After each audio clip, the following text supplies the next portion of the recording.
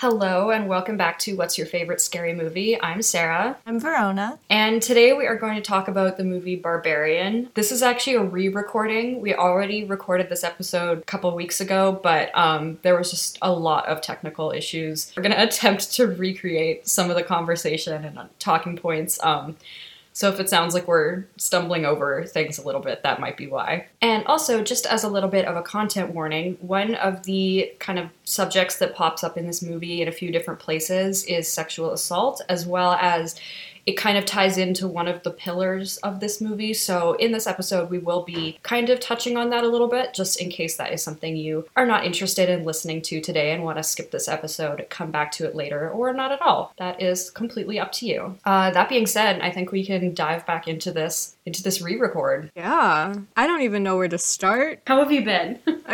Oh god, that's a loaded question. I kind of wish I had watched it again last night, but I've also seen this movie like 3 times now. So I feel like I'm good. But this weirdly was like a comfort movie for me too. I don't know why, but like, because I remember before we recorded this episode, I was watching it just because I was like, I need something comforting right now. And I put on this fucking movie for some reason. And then you were like, wait, we should do that for the podcast. So I was like, okay. And then like 2 days later, we were watching it again. You almost cut me off when I asked that too. I said like, oh, we should do a Barbarian episode. Do you want to do that as the next episode? And I was like, if you don't want to do it right now, because you just watched it and you don't want to rewatch it, that's okay. And you like cut me off. You were like, absolutely, I'll rewatch this movie like 2 times in 48 hours and then talk about it for an hour. It's a really good movie. Like, 2022 gave us such a good year for horror. Like, just so many incredible movies, this one included, and I'm very upset that I didn't get to see it in a theater. I watched it for the first time on my laptop, which, in like a dark room, which like was kind of perfect, but like not the same as like if it had been in a theater. I did see this in a theater with a friend of mine who has kind of become like a bit of a movie watching friend for me. It's something that like she's always down to like watch a movie if I need someone to go to the theater with, and she's so great for that. And so I suggested Barbarian. I was like, do you want to come and see this movie with me? It's a horror movie. I was told not to look up anything about it, so I don't know really anything I can tell you about it. I just know that it's like a horror movie and it's supposed to be really crazy. And she was like, yep, I'm down. Give me the time, place. I'll pick you up. You get tickets, I'll get popcorn. Like, let's go. About like, maybe around that first twist, I like kind of sat there, looked over at her, because I was like, am I a bad friend for having like just told her like, oh, it'll be like a fun little horror movie and like taking her to this? We remained friends, so I'm assuming it was fine. She really liked it, so. It is so good. I am so glad that I knew literally nothing about it. Like, the only thing I knew about this movie was the poster. I didn't know who was in it. I didn't know that there was, like, a crazy plot. I didn't know it was about an Airbnb. I knew literally nothing. Our friend Buey was just like, do you want to watch this movie with me? I've been hearing good things about it. And I was like, yeah, fuck it. Put it on. And I was like, this is the best movie I've ever seen, actually. No, it's wild. I remember watching, I think, Possessed by Horror's YouTube channel. And she was doing one of those, like, movies I watched this month, little, like, recap videos where you don't really, like, talk a ton about any of them. And she had mentioned Barbarian, and she was like, you don't know anything about this movie, and you shouldn't know anything about this movie before seeing it. She's like, please literally don't even like look up anything. I was like, well, you've intrigued me, so let me go check it out. And she was completely right. You can't know anything about it going in. I thought that maybe the twist, because you know, everyone's like, you were never gonna expect what this movie's about. I thought the twist was gonna be maybe that like she was crazy, like she shows up to her Airbnb and he's already there and we're all worried about him, right? Because a woman alone with like a stranger, and it would turn out she was crazy, and I was like, that would be, first of all, it'd be an okay movie, but like I wouldn't be as impressed with it. It would just kind of be a twist. This one, I feel like even every twist, I was just like, oh my god, like watching it and getting to the first part where Keith is yelling at her in the underground tunnels and is like, we have to go. And then all of a sudden this big titty lady just runs after him and just bashes his head into the side. My jaw dropped and I literally sat up and I was like, yo, what the fuck? Especially when they go down to the, like when she goes down to the basement for the first time and it's so creepy. I was like, oh, is it gonna be like a creepy cult or like there's people under the house? Like even that would be like as still, above, so like, below. Right. I was like, even that would be like, oh, a twist. So I wasn't expecting, you know, it to be like a monster movie. And then that, yeah, like you said, that cut to Justin Long driving on the PCH, like singing along to his happy little music, and it's all sunny. And I was like, oh my God. Like, no time to recover, no time to process what just happened. And I was so confused. I was literally like checking the stream and I was like, did it cut to a different movie on accident? Like, what is happening here? Because I didn't know Justin Long was in this. And I love Justin Long. I didn't either. So I was just like, what happened? And I was just sitting there just processing, like, and then I was like, how is he going to tie into this now? What's happening? And then his whole storyline is just very crazy. It was like Letterboxd or Film Updates or somebody. It was like, this is the Scream King, like, of this current era that we're in for horror.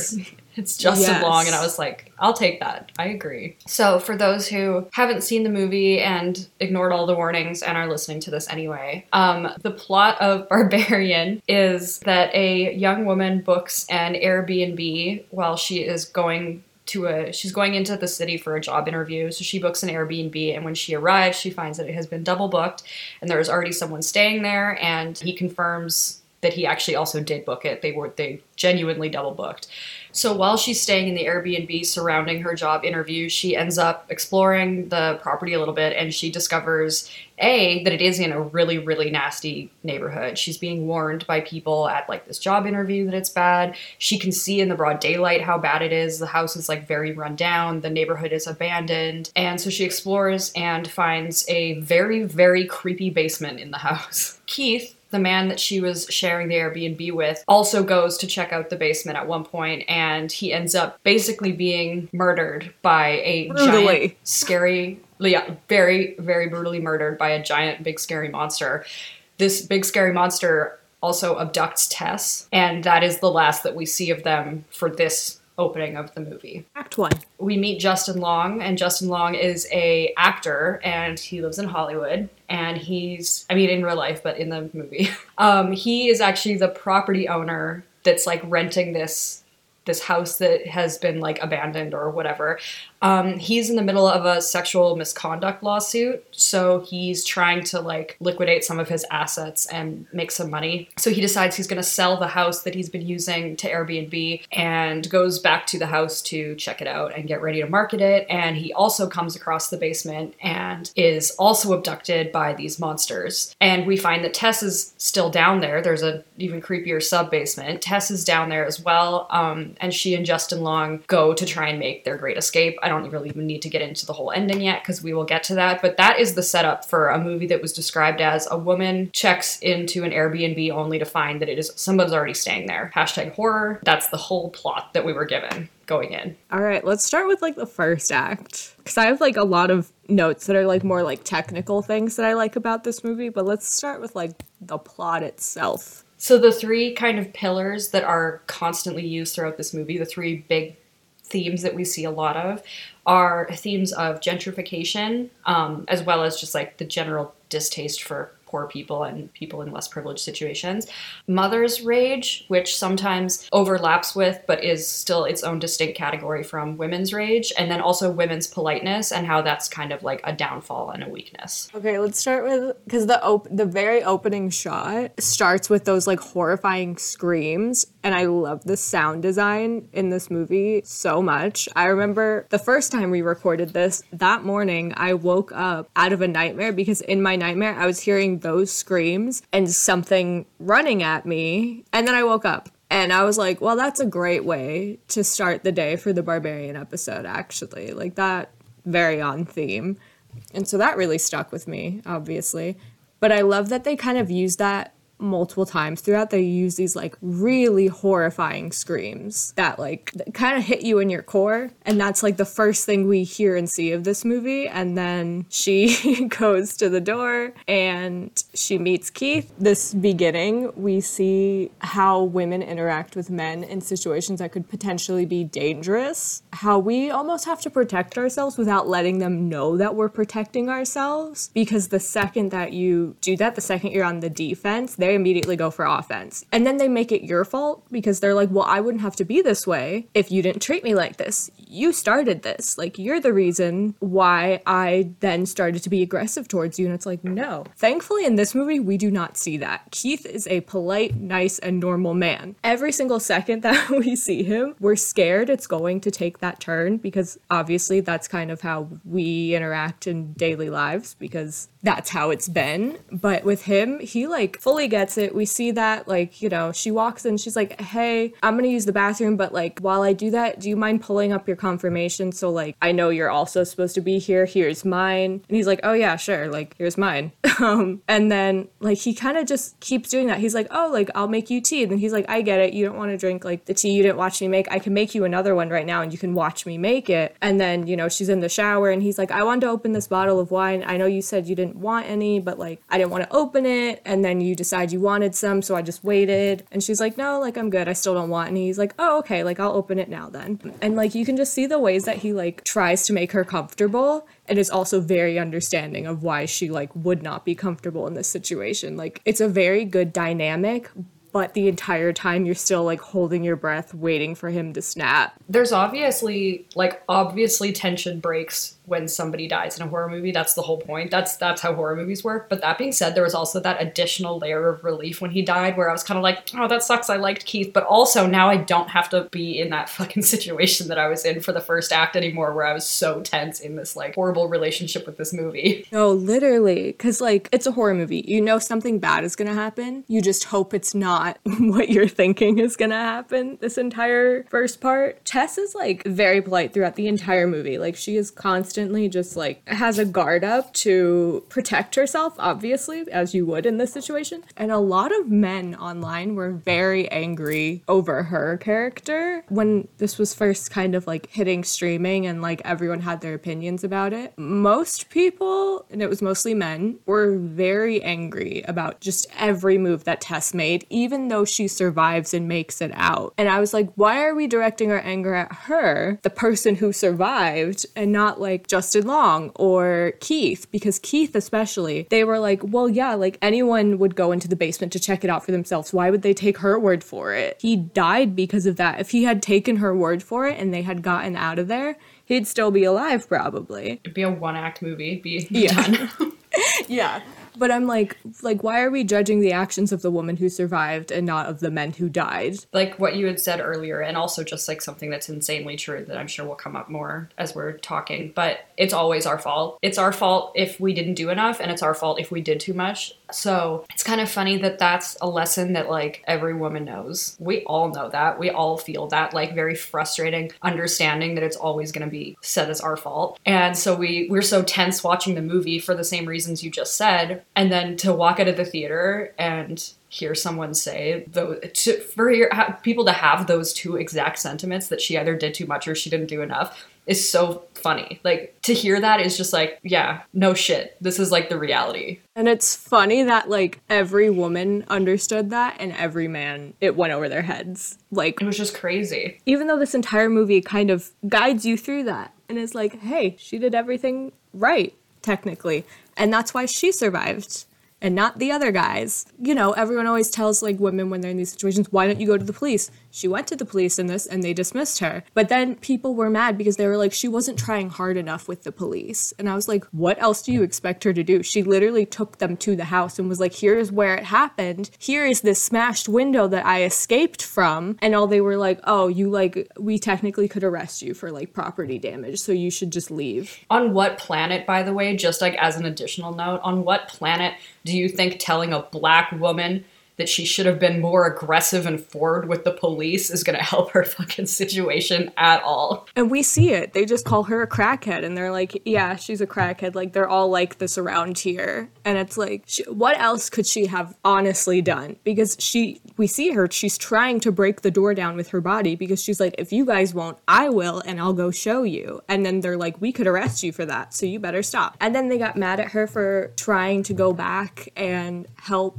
Keith or help Justin Long, help whoever was stuck down there, because they were like, well, she already got out, she should have just kept going. And I was like, and like, what do you think the reaction would have been if she did do everything else like for herself to survive? It would have been like, well, that's not nice.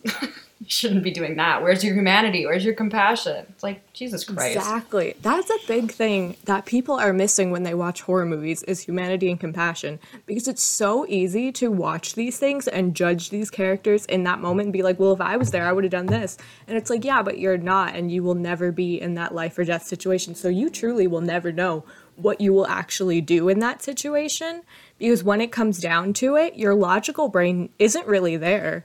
You're just like, survival instincts take over.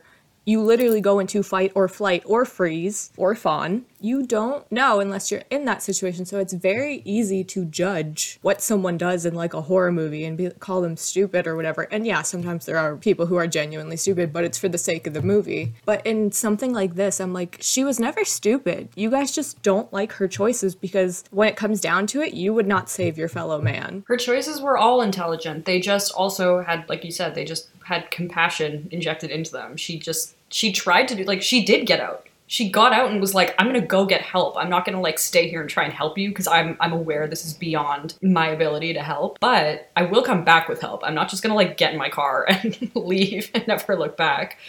And I'm like, that's the intelligent thing to do. It's intelligent and compassionate. That's a good combination. It may not always be the most effective combination, but it's the least risky and like the best one that you can do. It's so smart, the like precautions she sets up when she's first going into the basement, because I think she goes down there originally for like toilet paper, and then she realizes the door closes, and then she realizes she doesn't have her phone.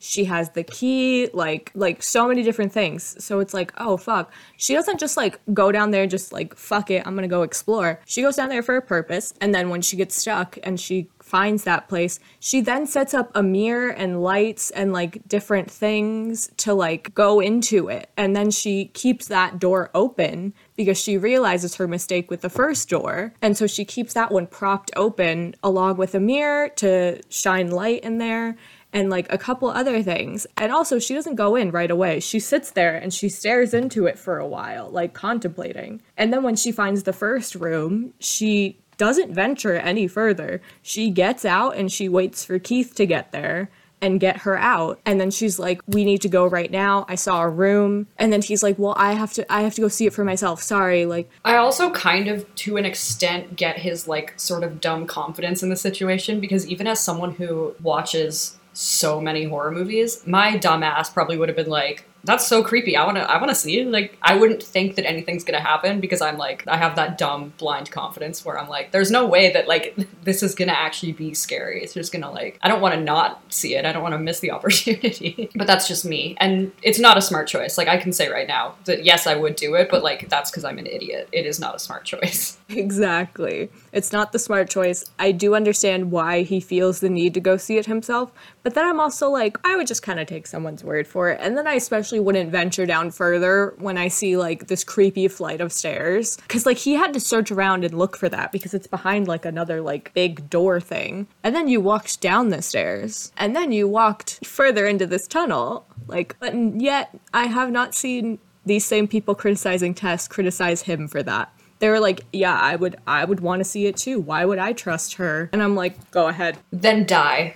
Like, die for all I care. I won't come back to save you. Because I don't want to be stupid and compassionate. I'm going to do the smart thing and I'm going to leave. Yeah, so she takes all these different precautions. Like, with every single step that she takes, she tries to think as logically as possible. And that gets harder and harder throughout the movie, because obviously she keeps getting put into more dire situations. That causes your logical brain to, like, shrink faster and faster because you have less time to make these decisions. And yet we see her right after Keith dies, and she's in that little cage or whatever it is. She made it there, obviously, because she treated the creature with compassion. She understood it's kind of the same as, like, a wild animal, like, no sudden movements, no loud noises, don't try to attack it, just, like, be as calm as possible and just, like, do whatever it says. Which is another thing that women are so inclined and taught to do, is to diffuse the situation, keep it calm, make sure that we are in control as much as possible without letting them know that we are in control. She never matches their energy, even though she is fully justified to at like every part of this. She never tries to overpower any of them, even the creature, because she knows that like it's not gonna end well. And then when, you know, Justin Long is thrown down in there with her and he's screaming and freaking out and she's telling him, like, shut up, calm down, do whatever she says. And he's still, like, freaking out and not really doing it and, like, not listening to her. And then, you know, the gross little bottle. Oh my good God. I'd be like, just kill me. I would also rather die than have to use that bottle. That's all I'm going to say on it. I'm going to move on really quick because I am starting to gag. I can't do saliva, and you know that. I know. Keep going. Breeze right past it. So the only time that we really truly see her her politeness actually be her downfall, which we were kind of expecting it to be always, and it really isn't, which is just why it keeps you so tense. The one time that we do finally see her actually, any harm actually coming to her because of her being submitting, kind, compassionate, trusting is, of course, at the end of the movie with Justin Long there. But otherwise, you spend the whole movie waiting for it to snap and happen, and it doesn't, which is just it's too much. And you know what? It's not everyone's thing. Like, some people don't like watching horror movies that are about, like, serial killers. It's, like, more of a real fear, and I don't, like, want to go into a theater and have the same feeling of fear that I could have in my day-to-day life for no reason. I'd rather have, like, a safe, controlled fear experience, which is what seeing a horror movie is, of something that, like, I won't experience in my day-to-day life. And then it'll be, like, a fun little unique thing. I usually would hear that kind of sentiment from people and be like, I mean, okay, sure, I guess. But, like, I don't get scared of, like, serial killer stuff either. So I was like, maybe I'm just not getting it. But after seeing this, I'm like, oh, I totally see what you mean, where the feeling of fear that sets in and that feeling of tension is a familiar one instead of a new one. When it's something that you're used to feeling before. I'm like, oh, this is a fear that I have felt often that I'm feeling while I'm sitting in a theater. And that's a very strange, detached experience from sitting in a theater and feeling fear for something that's, like, new to you. But I didn't hate it. I didn't hate the experience. It was definitely very unique. It's very weird to have something fictional make you feel something so familiar like that. I liked it. It was fine. Yeah. And that's what I kind of like about this movie is the fact that it, like, in some instances feels very real, where you're like, oh God, like, we've all been there. But that point flies over anyone's head who hasn't experienced that. But they can still enjoy the movie for other reasons. They just won't catch that point. But all of us who have felt it will, because we're like, yeah, we go through that, like, every day. And it's always a fear. And also, even if it's not relatable, it might genuinely feel scary to people because they're concerned for her, like, oh my God, what's going to happen to her? Oh no, I'm scared this guy's going to do something, because they're, like, aware that that is a possibility. But, like you said, it's not a familiar fear. It's, like, another fictional fear. The same way that, like, I would maybe feel seeing a movie about ghosts or aliens or whatever. So another kind of theme that pops up a lot in this movie is gentrification and poverty. So I think one of the little quick first ways that we see that is just about, you know, Keith, when he invites Tess into the house, he's like, oh, you just come inside. Like, you can't wait in your car right now. Like, it's dark out. You can't just sit out there in your car. There's no one else around. It's a really bad neighborhood. When she first arrives to the house, it's dark. There's no streetlights. You can't see any of the surrounding properties particularly well. You really can't even, like, see across the street when we see the shot of her, like, from the front door of the house where she's, like, shot out at her on the street. And the house, as she walks up to it, looks kind of, like, quaint and just, like, a nice, like, normal little ranch house, I guess. Yeah, so Keith's like, oh, it's a really rough neighborhood. Like, you need to come inside. And when she comes in, like, the house is really nice and just, like, very normal. It's cute. It's put together. It's, like, modern. They kind of talk about it, and he talks about the artist, like, collectives that he is, like, scouting locations for. And she's talking about how she's actually there for an interview to work with a documentary filmmaker who's doing a documentary about those, like, artist collectives. So that's just, like, a cool little connection that they talk about. But they both seem to have, like, a lot of respect for the subject. You just don't really, like, think a lot of it until she goes out. She goes outside of the house the next morning and can actually, like, see it in broad daylight. And, like, the neighborhood, like, is so overgrown. The houses are, like, abandoned, boarded up. The house that she just came outside of, that she's been staying the night in, is, like, completely run down. There's, like, nothing around. Like, you look, like, when she looks down the street and, like, up the street, there's, like, a power plant in the distance. Like, there's nothing out there. They're, like, really in the middle of nowhere. I was born in Detroit. My dad was also born there and grew up there. And when I was watching it, he was, like, kind of, doing the dad thing where he, like, is, like, I'm not fucking watching it, and then is standing behind the couch watching it with, like, his arms crossed for, like, 20 minutes. And so he was like, that looks like Detroit. And I was like, it is Detroit, actually. And he's like, oh, that's crazy. And, like, He takes so much pride in being from Detroit and like loving Detroit. So he was just like, wow, like a horror movie set in Detroit. Like, that's really cool. And I was like, I know. It was at the part where when we see the flashback of it, like in the 60s of the house in the neighborhood and like the old guy. And then it's like a picturesque suburb. Yeah. And then his neighbor's talking to him and is like, we're getting out because we're scared that like if the neighborhood's going to shit, if we don't get out now, like we're not sure we'll get out next year. And so they're already kind of talking about like how shitty this place is. But it was when he's at the grocery store, that's when my dad was like, that's Detroit. I know that. And I was like, it is Detroit. Good job. I don't know if they actually filmed there. I feel like probably not, but it looks so much like Detroit that he was like, hey, that looks like it could be Detroit. And I was like, yeah. And he kind of said the same thing where it was like a place that like not many people wanted to live in, and kind of the only things in these areas was like these big factories or plants, because that was kind of like the timeline almost of like being in Detroit. Like you would go to school, as soon as you graduated high school, you'd go start working at like one of the car factories or one of the plants. His dad worked for a beer company called Stroh's, and it was a factory, and that's where he was meant to go next. So he was like, yeah, that's kind of like the cycle where that's where everyone goes. That's kind of what we get stuck in. They promise us like these picturesque little houses that we all live in like a community, all go to work together. Like, and he was like, but it did get very run down after like probably the 70s, because my dad was born in the 60s. So he was like, it did eventually get run down because people realized that they could like have more than that, or other people would come in and try to take advantage of that. So I feel like that was kind of it's kind of cool getting like his perspective, because like he actually was there during that like the time when it is originally taking place in the story. And he lived there until early 2000s. That's really cool. And you know what? That did not fucking come up the last time we did this, so I'm glad that we get that for this conversation. I think that shot is so interesting where it flashes back to like the original owner in the little community, because then you really see the drastic difference and you're like, oh, they just fully abandoned this neighborhood to like die, like just let it be whatever. And I don't think they ever explain like why they started abandoning it. I feel like it's supposed to be like because of his icky little thing underneath the stairs,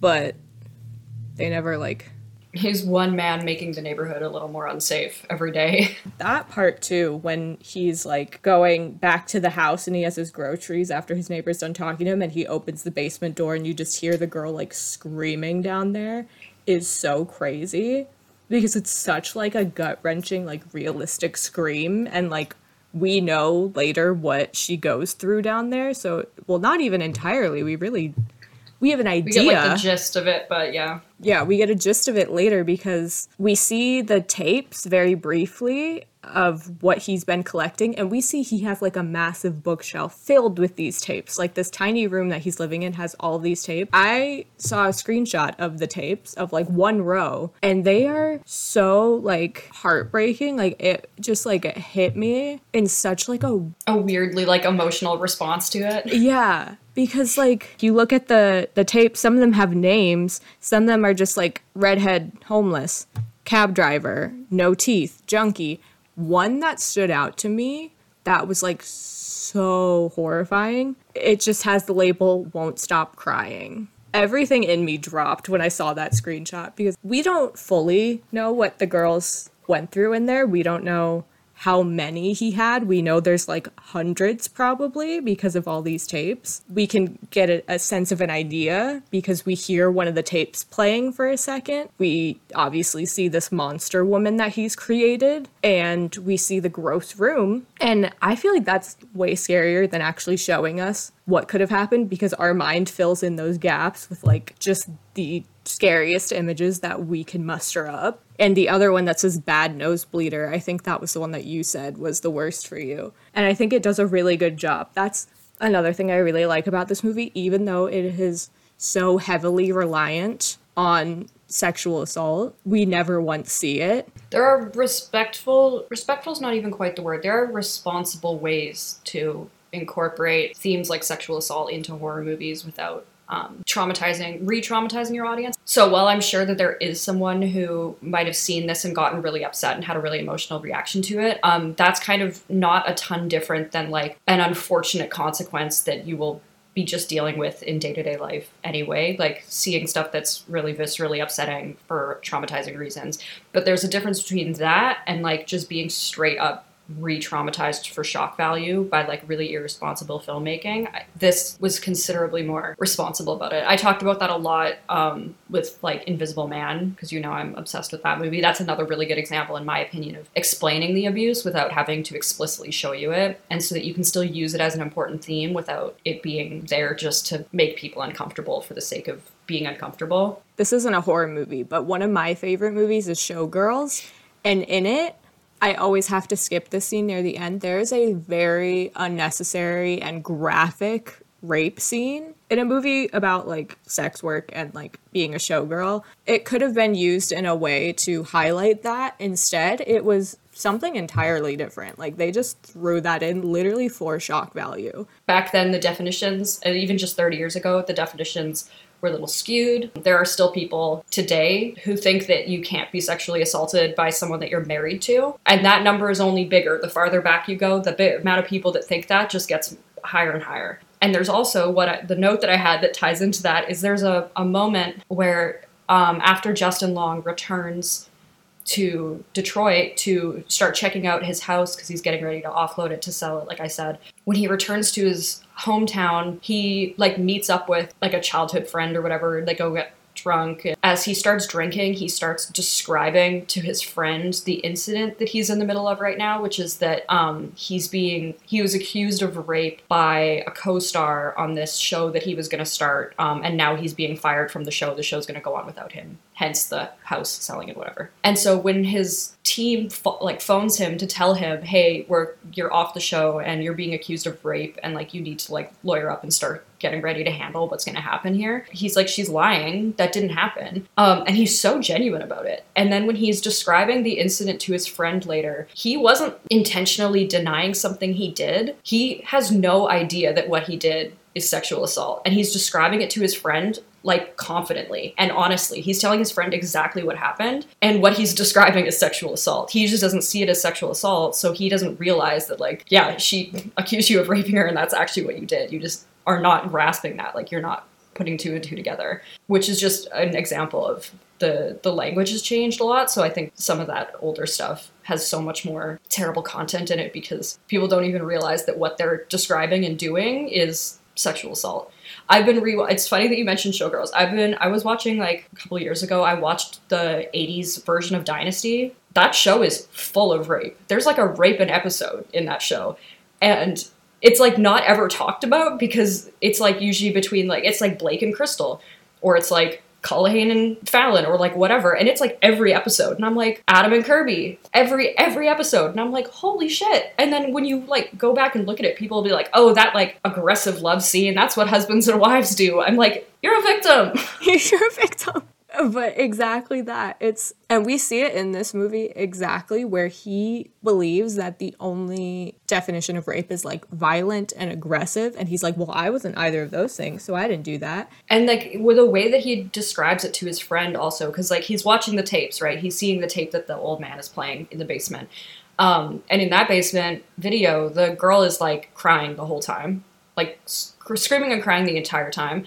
And the way Justin Long described his incident to his friend is that he was like, basically was like, well, she stopped saying no. Like, it was a no, but she stopped saying no, so like, obviously that's a yes. And I'm like, no, dude. There's also this kind of moment when he's telling his friend, and his friend's kind of like nodding along and being like, yeah, like, this sounds fine. And then he gets like a little bit uncomfortable for a second hearing it, and then goes back to being like, yeah, I know you're a good dude, like, whatever. And I'm like, hey. Now that we're moving on to like the Justin Long of it all, the way that he speaks about women in this movie, you can automatically tell who he is as a character. Like the first thing he says about this girl when they tell him the accusations is she's lying and she's a bitch. He calls her a lying bitch. He starts like cursing her out, and they're like, hey, on this call you might not want to say those things right now. This is a call where we are legally informing you that you are being accused of a crime. Like, this is your notification that you are being charged with a crime. Please remain silent. Exactly, but the way he just like talks about her even after that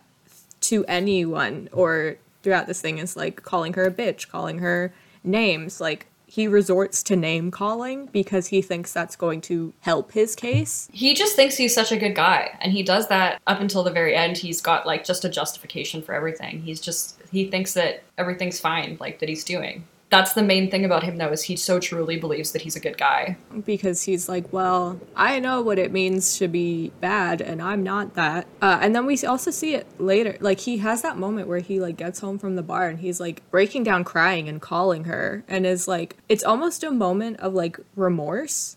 And for a second, I was so scared that they were going to try to, like, redeem him in this movie and, like, rehabilitate him and be like, actually, he's sorry for his actions, so we shouldn't blame him. And I was like, oh, no, we're going that route, because that happens a lot, where a man can make, like, one of the most horrible mistakes ever, but he can still be rehabilitated, but a woman can make, like, a tiny mistake that, like, is, like, a non-issue, but because she's a woman, they're like, burn her at the stake. But we see that moment where he has this remorse and he's on the phone with her and he's like, if I did those things, like, I'm so sorry. And like, he's like breaking down crying even after his lawyers advised him, like, do not talk to her. Because he's like, well, if I just had a conversation with her, it would clear everything up. Like, oh, this is like a side note, but one of the technical things I love in this are the camera shots, specifically the POV shots when he's down there and we like see his long arms and he's like waving this gun around. I really appreciated that. Because, like, I'm not a big fan of, like, POV shots in movies where they're, like, unnecessary, but I feel like it was very necessary in this movie where it, like, puts us in the eyes of the character, so we're feeling exactly what they're feeling, we're seeing exactly what they're seeing. And I feel like that was just kind of a cool little moment. Cool little thing that they did. No, and I said this when we originally recorded too. I actually didn't notice that shot. That's like how seamless and well integrated it was, because I don't like POV shots like ever. I'm a hater. But you mentioned it. You were like, oh, you're like, don't let me forget to talk about the one POV that was like such a great shot. And I was like, what the fuck are you talking about? This entire movie was not.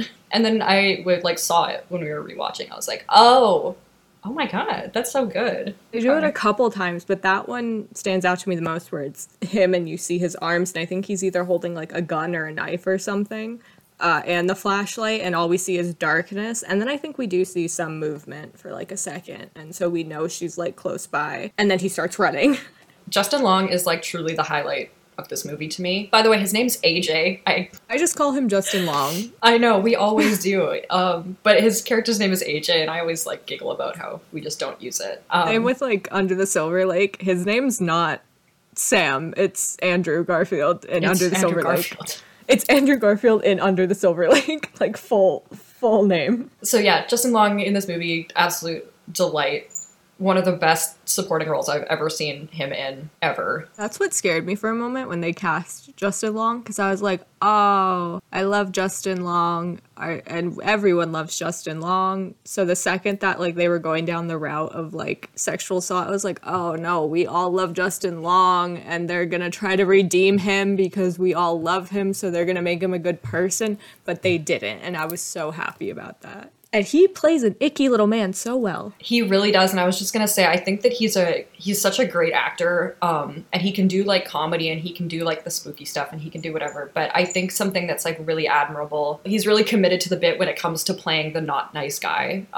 He's incredible in Tusk for that. He's kind of like a bully in Tusk, and just like a douchebag. The character obviously has like a pretty emotional journey in the movie Tusk, but in terms of like, he never pulls back or tries to, do anything. He doesn't pull his punches in that at all. I really love Justin Long's end, like the ending of his character in this movie, where, him and Tess are with the homeless man in safety after they escaped the house, and he's going through this long thing about how he hurt her, he hurt Tess, he hurt someone, but he's also kind of talking about it in the way that he's talking about, like, the woman who accused him. He's talking the same way where he's like, I hurt someone, my actions hurt someone, and I have to take responsibility for that. Like, I have to, like, own up to that. And he's like, am I a bad person? I think I might be. Or I think, maybe I'm a good person who just did a bad thing. I don't know. So he's, like, spiraling in this way. And, obviously as the audience, we realize he's not just talking about Tess. He's talking about his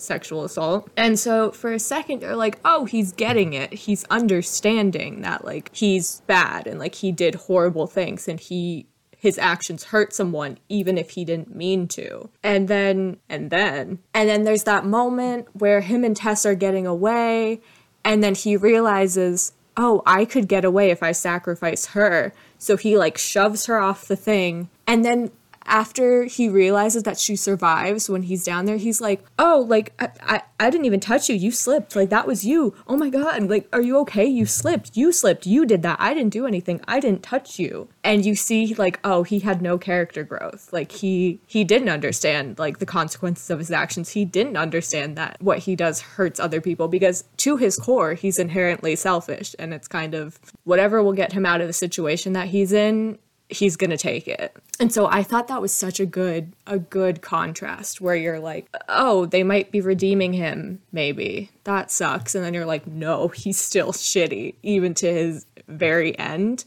It just kind of also goes to show, like, not to say that people are, like, inherently bad or whatever, but some people really are just, like, one stressful situation away from being genuinely bad people. Or rather, not becoming bad people, but reverting back to being bad people. Some people can really only hold the act together for so long before something happens and makes them show their true colors that way, which is just really true in real life, and also very funny for his character to do that in such a blatant, kind of funny way too. Like, it was comedic, but still also kind of made you go like, oh, dude. Within like minutes of each other too, which is what I really love. That it's like, when it really comes down to it, like, you're gonna choose yourself over this person who has been helping you this entire time, this person who went back for you to save you, this person who has saved you a couple times now. You're not gonna do the same to her. The deaths in this movie are so creative and cool. There's not many. We don't see a lot of brutality on screen, except for these like few moments with the different deaths. I think there's 3 and then the mother, but each one is just so cool. Like, first we start out with Keith's, which is just the simple smashing his head against the tunnel. And then it's the homeless man. She jumps in, or she bursts in, she rips his arm off and then like beats him to death with it. I also love the timing of that. I was just gonna say, that's what I had said in the original one too. I was like, the timing of it's so funny, because you'd think that it would happen like right after, but the way she just slightly cuts him off gives you no time to really, like, you're processing what he said as you're seeing it happen, and it just makes it so much like funnier and scarier, and perfect timing. And the last death in this, which is Justin Long's death, I think she like puts her thumbs into his eyes and then like splits his head open. Is that what happens? Yeah. They are so brutal when they come to it. They don't use it often in this movie. Like, it's not like every single scene is like so brutal that like none of it ends up being brutal, because that's just the whole movie. It's such a good contrast to the rest of the movie, where it's like feels very easy, even if it's like very scary. There's a lot happening, but it's not like this graphic thing that you're seeing until these few moments, and you're like, oh, right, this is what happens in this movie. One of my favorite lines that I always mention in this movie, when the homeless guy is telling her, like, she's not even the worst thing that's in there. I want to know what else is in there. If she's not the worst thing, what is? Unless he was talking about the old man, then I understand. I think the director or the writer, I think he's both the writer and the director, said that he wants to make more movies in the Barbarian universe because there are more creatures, he said. So I'm like, I want to see the creatures. I want to know. I'm ready for like 10 sequels. Yeah, they need to do it like American Horror Story, where all the sequels have Justin Long in them, but he can just play a different character every time. Please. So we were talking about how mother's rage and women's rage can overlap, but are not necessarily the same thing. It's more common in like drama, a lot of fantasy stuff as well. So they don't always overlap, but they often do. It's something that very obviously drives the character of the mother, the name the mother in Barbarian. She's a victim of incest and rape. She's a descendant of the old man, the man who used to own the house. because he started kidnapping and raping women and having babies with them, and then having more babies with the babies of the women that he had raped. And part of her thing with Tess that Tess learns very easily with being very like submissive and diffusing the situation is that this creature just wants a baby. So she just wants her baby. She sees Tess as her baby. She tries to have Justin Long be her baby. Like, we see all of that. And what she ends up killing Justin Long for is out of protection for Tess more than anything, because Tess has become her surrogate baby, more so than any of the other like attempted surrogates have, because Tess was so sweet with her in order to save herself. But like that, there's no way this thing understands that. There's kind of like a Hulk out level of rage that we can see in women when it comes to like maternal instinct. It's way stronger than regular women's rage that we see in movies, usually. And it's like less driven out of personal empowerment and power and more driven out of like adrenaline and vengeance. A real life example being that world record where the woman like straight up lifted the car off of her baby. Yeah, it's more driven by like vengeance and adrenaline and fear than it is out of like self-empowerment or anything like that. So that's where they differ, but they are often similar. You can't help but really feel for the mother in this, because this isn't her choice. She's not just kidnapping and killing people because she feels like it. This is all she knows. She doesn't know anything else. She's not the one doing this. She's simply just doing what she's taught. And all she has to learn, I think, is that one baby video that he buys in the store and that she has on the TV on loop. That's all she knows. All she knows is how to take care of this baby. And it's so tragic. And then she doesn't have one, so... Yeah, and then she doesn't have one. The story is very tragic, and she doesn't know what, like, horrifying monster she is. Especially in the end moments before Tess kills her, you can see that in Tess, too, where she, like, just feels so much for her. And, like, they have that moment where they're just, like, staring at each other, and the mother almost understands why she has to do this. She's like caressing Tess's face. She's like calling her baby, and then Tess fires the gun and kills her. And like you can see that like kind of takes her a moment to even get the courage to do it, because she's like kind of battling that internal thing too, where she's like, this creature doesn't know any better, but also I can't just leave it because this could happen to someone else or worse. She grapples with it and then does it, and as she's walking away, she kind of is thinking about all these things. Which is kind of interesting because that's also where it like intersects with the women's politeness and compassion being like a downfall, because she does hesitate. It goes okay for her. She still like gets out of the situation. She still does the thing she has to do, the hard thing to do in the end, and gets herself out of the unsafe situation. But yeah, she does hesitate, and it could have gone badly. Her hesitation and her like moment of compassion could have cost her. This entire movie genuinely is very sad when you think about it. And I think that's what makes it such a great horror movie, is that it isn't just straight horror. It is horror, but it has like underlying tones of like comedy and like drama. And so it has so many different components to it that you feel drawn or connected to it in some way. I think I always talk about the movie Mama. That's one of my favorite movies. And that's like that the entire movie, that whole movie is about mother's rage. Every time I watch it, I cry. It's such a sad movie. It's a horror movie, but it's so sad. Anytime you try to inject mother's rage, which is like a really powerful thematic tool, into a horror movie specifically, now your horror movie is going to make people cry or almost cry. It's now going to be like a drama horror. Some crying will be happening. It will pull the heartstrings of at least the compassionate people in your audience. And I think you kind of have to have sadness in horror, because so much of horror is sadness. So much of it is born out of sadness, out of grief, out of misery, out of depression. I think that the fact that horror is, as a genre, so based around death, and it's so based around what would be considered a tragedy in real life, but it's so detached when you're watching a horror movie because the intention is fear. And so often, like you see, they try to inject little hints of like romance and stuff, like teen slashers, you know what I mean? And it often like still doesn't quite upset you the way that it should. So I just think it's crazy to me that this is the one thing that you can inject into your horror movie to make the tragedy more tragic, and I'll actually be really broken up over it.